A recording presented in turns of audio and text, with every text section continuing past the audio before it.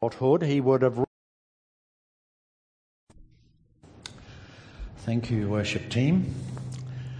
Good songs of praise this morning. Glad you could be with us too. See some come back from vacation and far away and quite near. And we've come to the part 4 of our series on the presence of God. And today it's Aaron's Rod.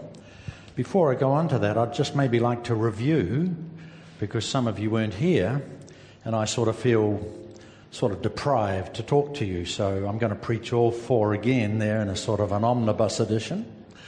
But if you remember, we started out and we're talking about God's presence as seen in the Ark of the Covenant.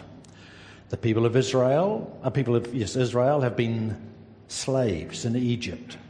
God comes and in a mighty way releases them, and they go into the desert and they set up a system of moving across. And firstly, God says, you will worship me, and you will worship me through a tent of meeting that you will make.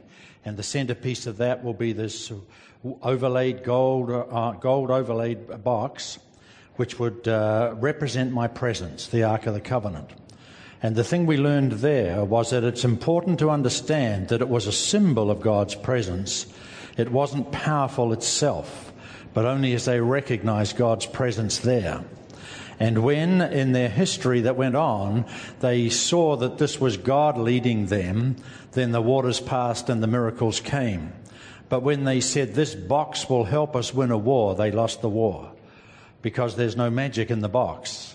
It's in the presence of the God of the box. And the lesson for us today is sometimes we believe that the things we do in church and the things we say in church will be God's power and presence revealed.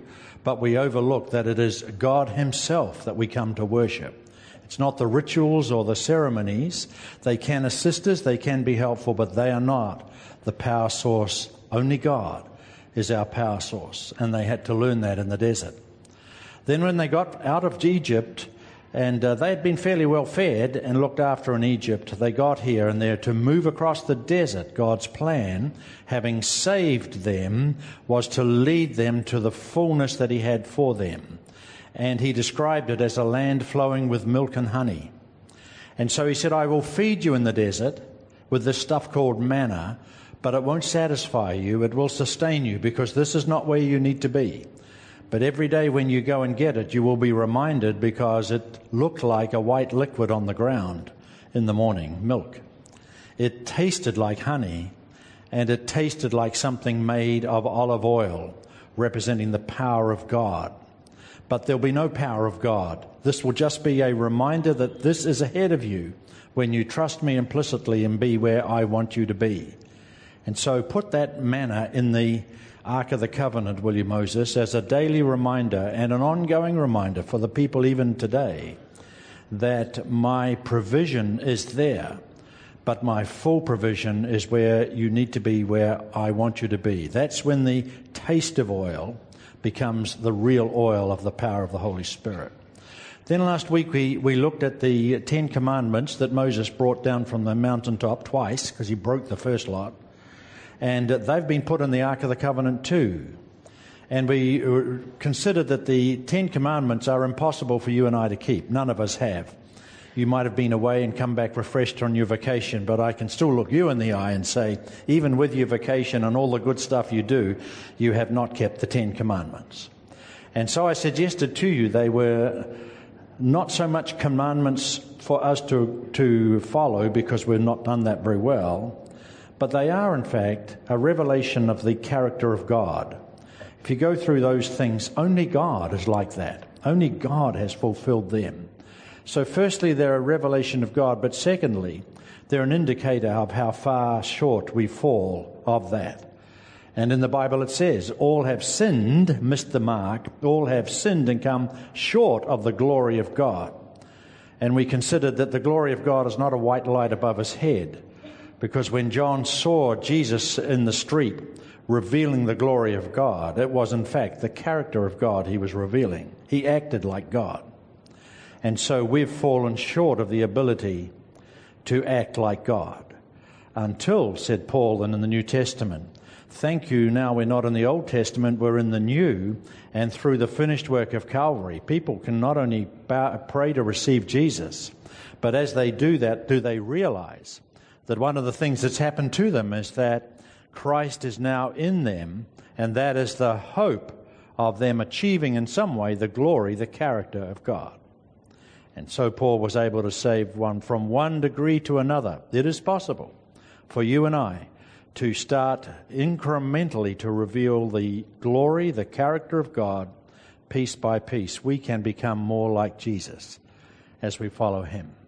And as we do that, we come to today's one, which was about Aaron's staff that budded, and that's about the power of God. We talk a lot about the power of God in churches, and we sometimes hear of people who claim the power of God and invoke the power of God. Really, the power of God is exactly what it says. It is the power of God. It's not the power of you or me or anyone else. It's the power of God. And as we come to this lesson today, not only did they complain about the manna in the desert, not only did they have trouble with the 10 Commandments when they came in the desert, but also in the desert, they had trouble with the leadership of Moses and Aaron. The 12 tribes, there's a lot of people here. We're moving across the desert, and we've got 12 tribes of people nicely laid out, and we've got animals and all sorts of things. We've got this tabernacle where we worship, and there's a structure. There's, as it were, a board of directors made up of representatives of each of the tribe, and the tribe of Levi is represented by Moses and Aaron. God had a special place for the Levites. All of the priests in this tabernacle were Levites. Now, not all Levites were priests, but only Levites were priests. And so Moses and Aaron were heading up that tribe, if you like, and the people were getting a little discontent. You know, this is so like human life. This is not just happens in a girls' school, a girls' home. This happens in churches where the people began to grumble about the leaders. And the superintendent has to put out another firefight here. And so they come to Moses and Aaron, and in effect they say, who do you think you are? Who put you in charge? You've gone too far. We've all got abilities, and we think we ought to have a little stronger say in the leadership of this place. You're out of control. Well, God has to intervene. This is an ongoing process, and he does some pretty catastrophic things to try and get the message over that this is not how it is. But then it comes to a point where they come back, and Moses says to them, you know, you're not troubled with Moses and Aaron. You're troubled with God. But you're too smart not to complain to God. And so he comes, and God says to him, I'm tired of this. Moses, here's what you're to do. And here's our reading for today. And that will tell us what he said. The Lord said to Moses, speak to the Israelites, get 12 staffs from them, one from the leader of each of their tribes, and write the name of each man on his staff, so we know which it is. On the staff of Levi, write Aaron's name, for there must be one staff for the head of each ancestral tribe. Place them in the tent of meeting in front of the Ark of the Covenant, where I meet with you. The staff belonging to the man I choose will sprout, and I will rid myself of this constant grumbling against you by the Israelites. So Moses spoke to the Israelites, and their leaders gave him 12 staffs, one for the leader of each of their ancestral tribes, and Aaron's staff was among them. Moses placed the staffs before the Lord in the tent of the covenant law. Everyone went home to bed, and the next day Moses entered the tent and saw that Aaron's staff, which represented the tribe of Levi, had not only sprouted, but had budded, blossomed, and produced almonds. That's quite good overnight. Then Moses brought out all the staffs from the Lord's presence to all the Israelites. They looked at them, and each of the leaders took his own staff. Now that's an interesting story, and it tells us something about what God does and how he's doing it to them.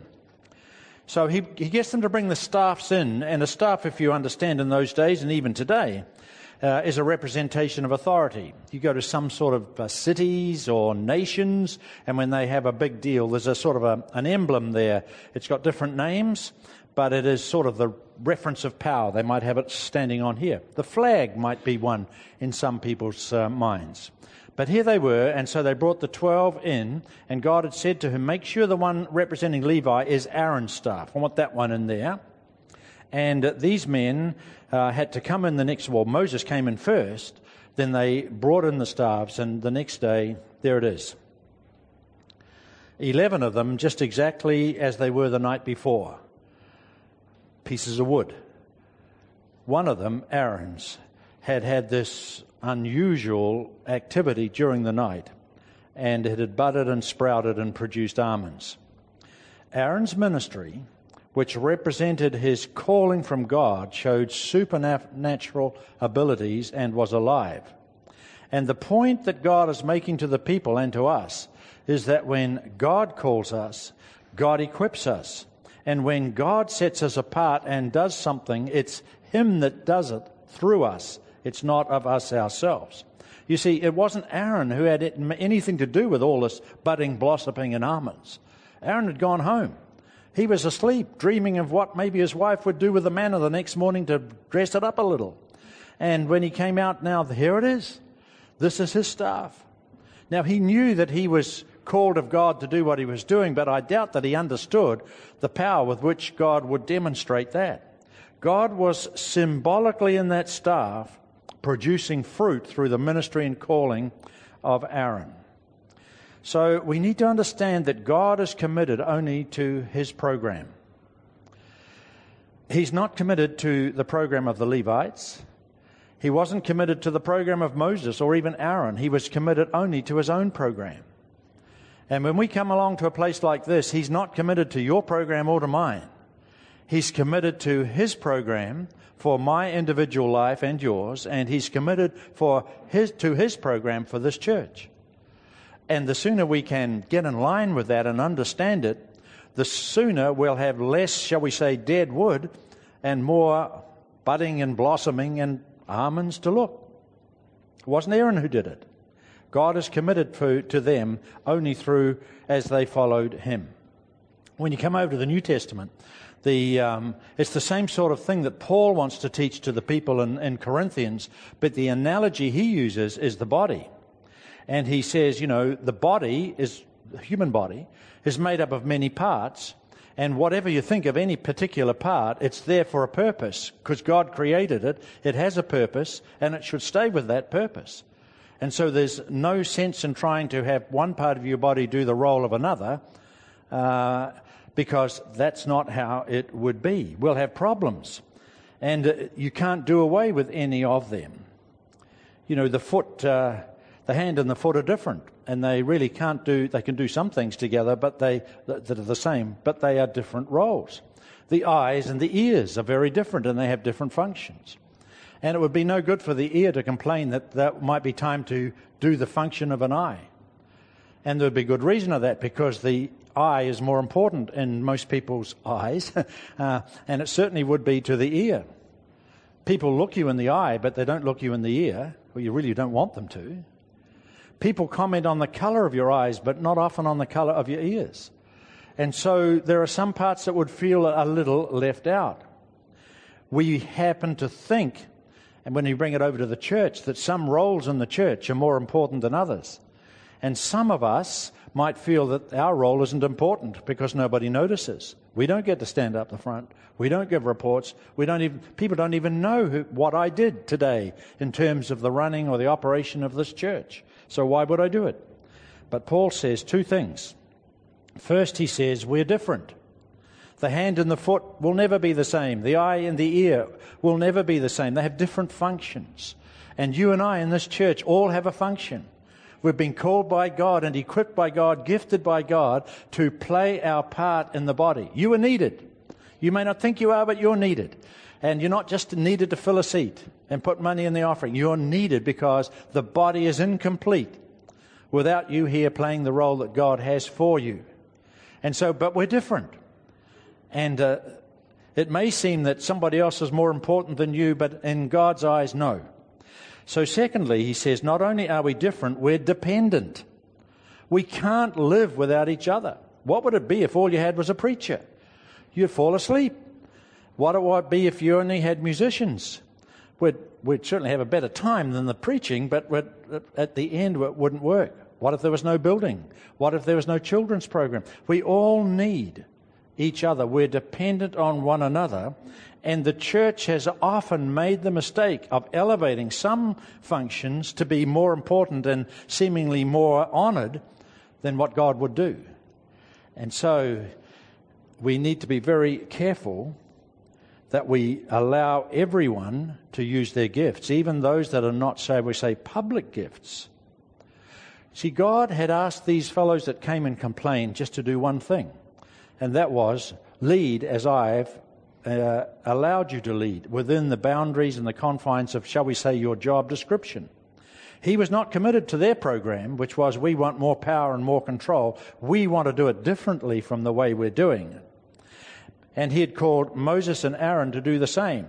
They had to do what he wanted them to do because that's how it would be.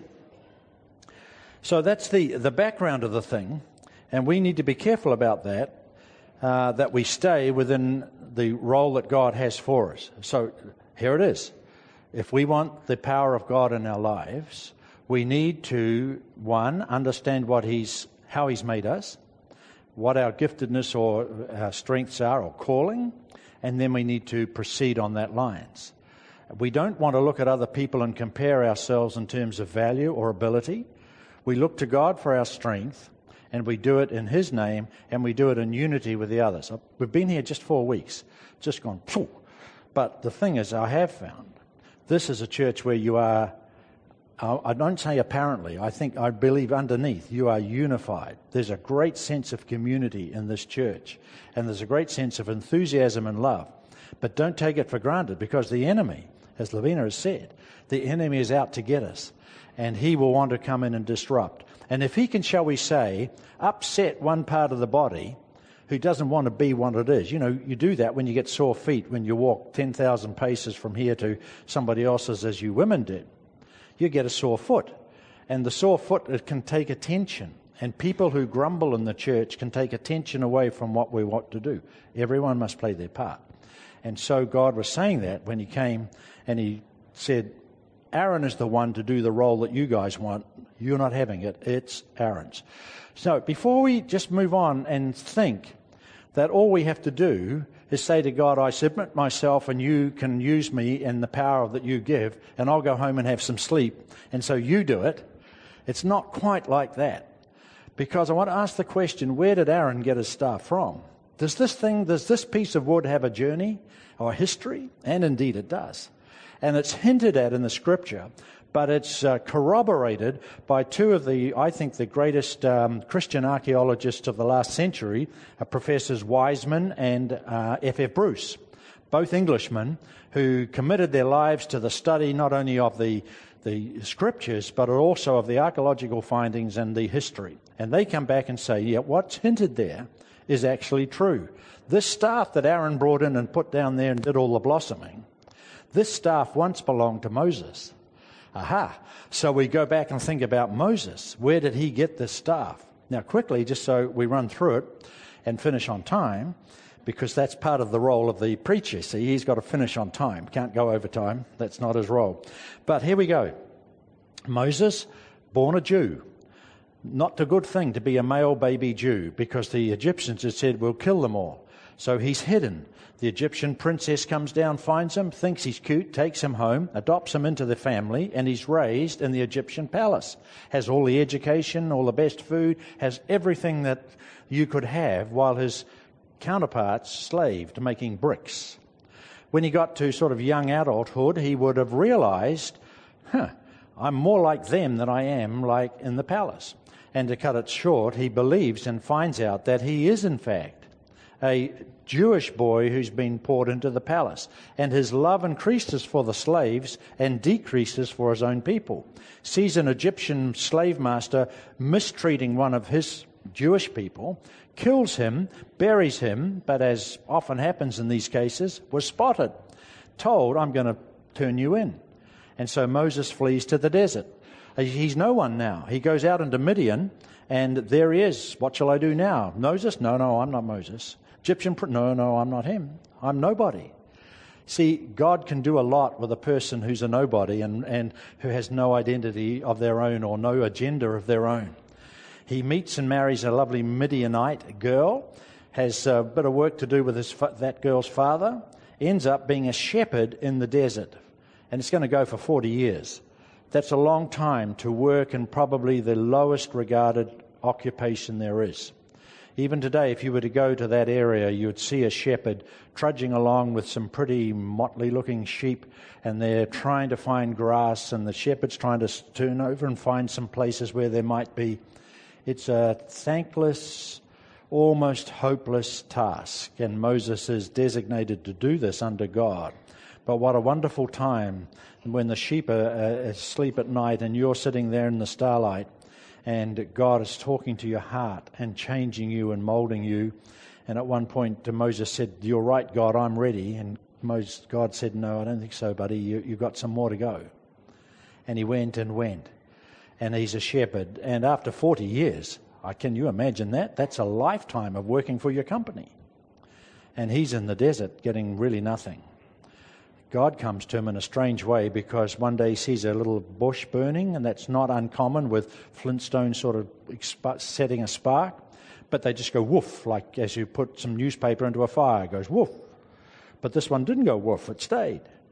And he said, let's go look. He gets closer, and out of that bush comes the voice of God saying, "Whoa, this is holy ground. You are ready now, Moses. I want you to go back to the Pharaoh, because you'll have access, remember. You'll have to be honest, but you'll have access, and say, 'Let my people go.'" Well, that's not what he wanted to hear after 40 years, because you actually get quite attached to that lifestyle. He's probably got a beard down to here. And he says, "But what if they say, 'No, God didn't say that'? What if they don't believe me?" And God says to him, excuse me, "What's that in your hand?" "Well, you know what it's in my hand. It's my staff. I'm a shepherd. Remember, 40 years a shepherd. This is my tool of trade. This is my livelihood. This is what I take out every day, and people see me and they say, he's a shepherd. That's it. This is my staff. If there's any authority for a shepherd, this is it." And God says, "Drop it on the ground." And he drops it, and the Bible says it turned into a snake, and he ran away from it. And the lesson there is that God is not doing a magic trick. God is showing him that in his livelihood, in that symbol of what he does, the thing that he takes home and puts beside his bed, and the thing that next morning he won't leave home without, this has got the potential to be very nasty. So he says to Moses, "Grab it by the tail." Well, no, Moses has been in the desert long enough to know that you don't grab a snake by the tail. If you haven't noticed, snakes are sort of built very squiggly. And they have the ability that when they feel something grab their tail, the head part will say, "Well, what's going on here?" And he'll come back, and when he sees a human hand, he's likely to say, "This is a good place to implant some poison." And he does that, and Moses knows when that happens, he'll turn a funny colour and die. You don't pick up a snake by the tail. That's good free advice today. But God said, "Pick it up by the tail." And he obeys him. And suddenly the staff returns to being a snake. It's not a magic trick. God is showing him. In that livelihood, that thing you place your trust is potentially poison. And I give it to you. I want to show you that. And I want you to put it down in front of me. Then I want you to take it by the tail, and I will give it back to you. But it should be different. And so now Moses considers this and says, "Well, I think I will go back. If God says I should go back to Egypt, I will go." And towards the end of that chapter, about Exodus 4 in the Bible, if you want to follow it through, it's true what I'm telling you. It says he loaded his donkey, put his wife and 2 boys on the donkey, and headed out to Egypt. And it says this other line, "And he took with him the staff of God."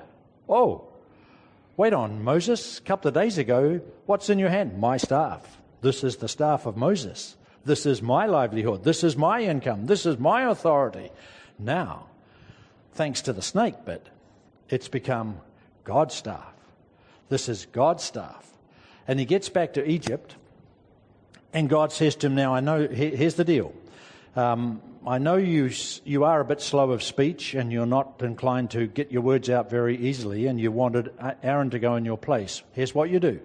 Give Aaron that staff, and you both go. And when Pharaoh comes out, his heart is against you. When he goes down to his morning swim in the Nile, go and confront him and say, let my people go, and have Aaron go. Well, he wasn't having any of that, was Pharaoh. So God said, have Aaron hold that staff, the staff of God, the one that was in a snake, have him hold that out over the river, and it will turn to blood. And it did. In fact, he said not only the river, but the lakes and the reservoirs, the whole thing. Still no movement from the Pharaoh. Then he says to him, he says a number of things, but amongst them he says, bang it on the ground, that staff. And suddenly it's full of creepy crawly things and nobody's very happy. It's come harvest time, and we've got the whole the Israelite slave nation ready to go harvest. And God says, no, have Moses wave that staff in the air, will you? And he does, and suddenly the sun sort of goes dark because these are locusts coming in. And by the time the locust is finished, there's no harvest left to be made. And so it goes on with these things. This staff, this trick in the morning with the almonds is small stuff compared to what had already happened through God, the staff of God. And then finally they get released and they go down to the river, but the Red Sea's blocking them to get away because the Egyptians have changed their mind and chasing them. And hey, Moses, get that staff and hold it over the ocean, and the waters part and they go through. They get to the other side and they're in the desert now. They're free, but there's no water. What do you have of that? And the people are complaining, and Moses, knock the rock, will you, with that staff, and out comes water. They get a little further, and the people called the Amalekites, they're sort of rebel soldiers that roam the desert and prey on people, and wouldn't you know it, this is their day. Who can believe it, they say. These Israelite slaves have come, and they've got nowhere to go. And they've got all these women and children and animals. They've been slaves. They don't know how to fight a war. They haven't got any military equipment. Let's strategize and take everything we've got. This is payday for the Amalekites. And it certainly looked like it when they first started. And God says to Moses, hey, you and Aaron, and get her and go up on the mountain or just beside where you can overlook it and hold that staff in the air. And if you do that, I'll give you the victory. And they hold it up there, and suddenly these Amalekites find it's not as easy as they thought. But you try doing that. That used to be a penalty in our sports work at high school. If you didn't do what the gym master wanted, he gave you a broom and said, go and hold that up in the corner. You try that for about 2 minutes. It hurts. So Moses pulled it down, and God said, no, get the other guys to hold. It's like a build-up brace there. And as long as they held it up, they prevailed. The staff of God won them the victory on that day, and so it goes on right through to this. So, I've done all that, you'll be pleased to say. Right, what's God saying to us this morning? Got 5 minutes to tell you what you need to know, because this wasn't just a story about a magic trick that God did. He'd done it before in front of the Pharaoh too, or his people. No. We're not going to have a lineup of sticks here to see which one God blesses. But I think God would say to us this morning, as we listen to him and just see how his presence is so vital to us, and his power the power of the church and of our lives comes from him, he might just approach us and say, what's in your hand?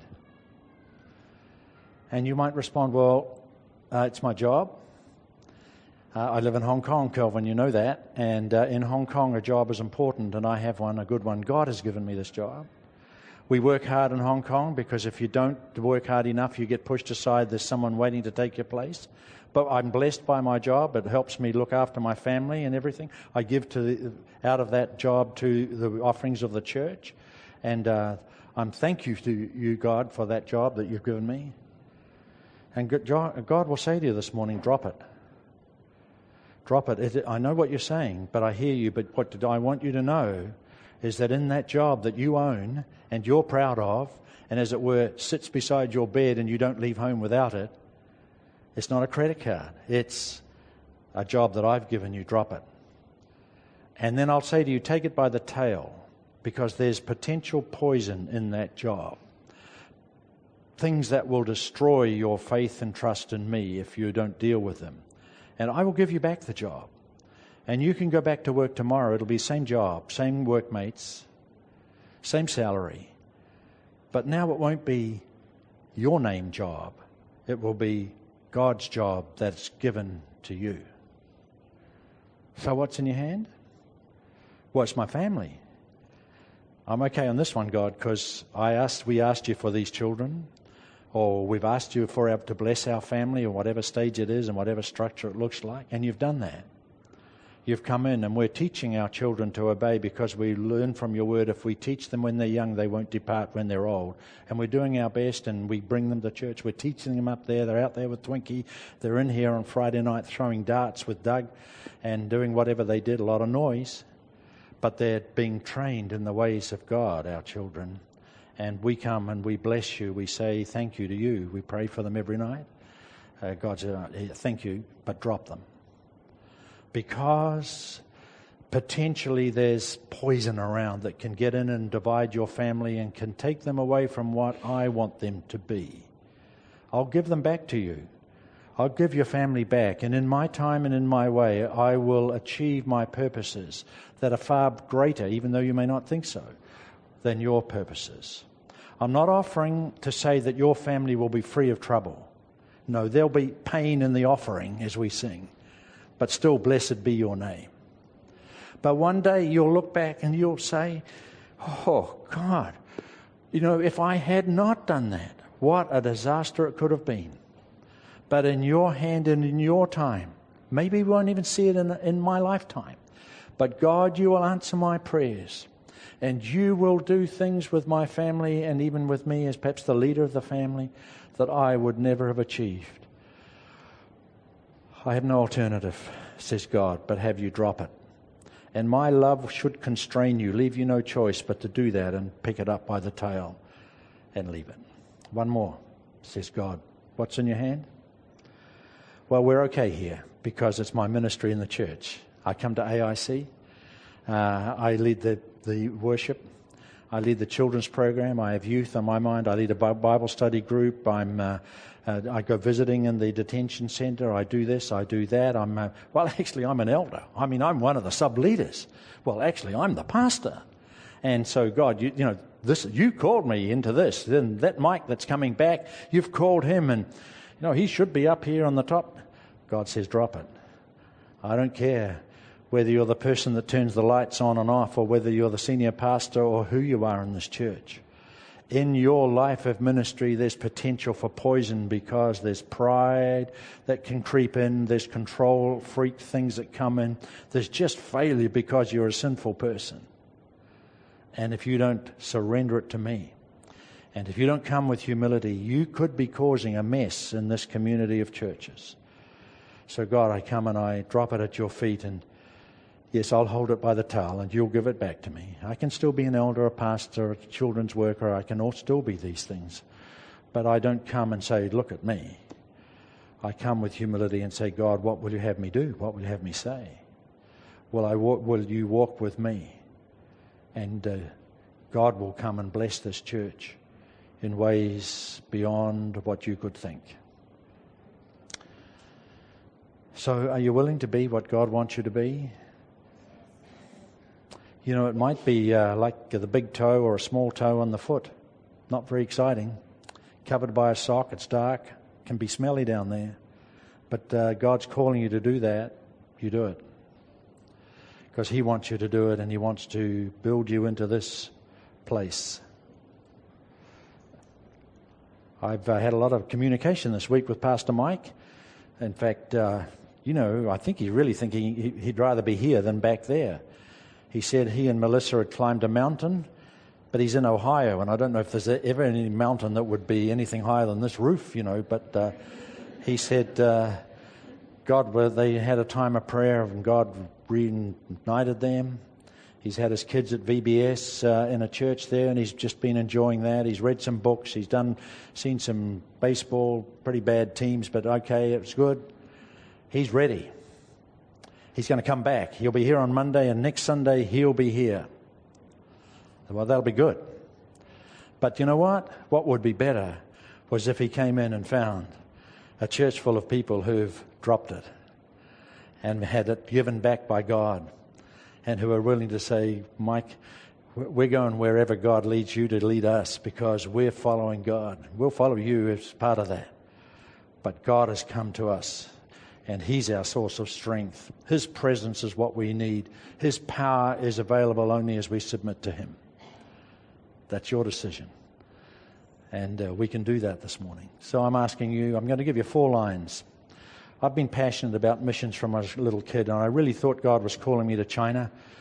And in His great wisdom, He didn't, because I'm useless with languages that don't have ABC on them.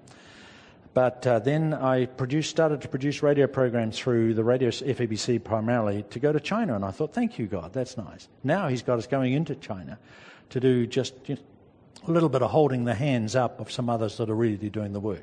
But that's beside the way. But I've looked at mission societies, and there was one that attracted me as a younger man, and I've kept it because I need it. And they have a covenant before you go out with them. You have to sign this, and it talks about the mission and what it will do and not do for you.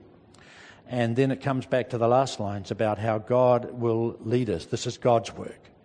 And so there's 4 lines that it says you have to embrace as the final lines before you sign off on this. I do it, have to do it sadly too often, but I ask you, if you could say to Mike, during the week God spoke to me and He asked me 4 things, and I made 4 responses to God. And here they are, 1, 2, 3, 4. 1, everything you give me, God, I will take. 2, everything you take from me, God, I will give.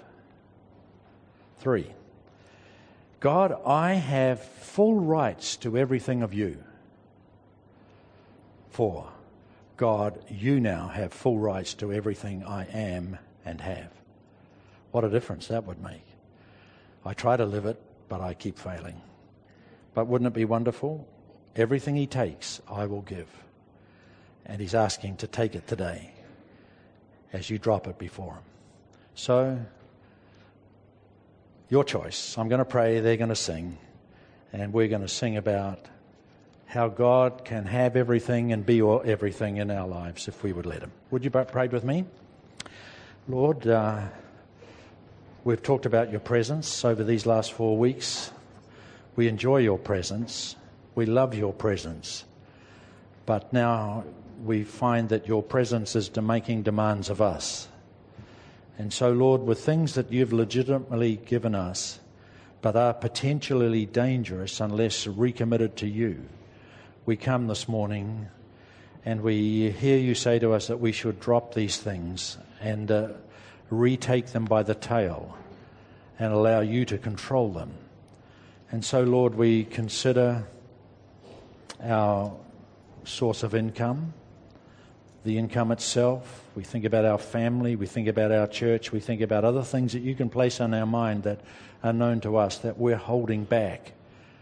Would you just reveal again the snake that's in them and allow us to hand them to you? Take our lives.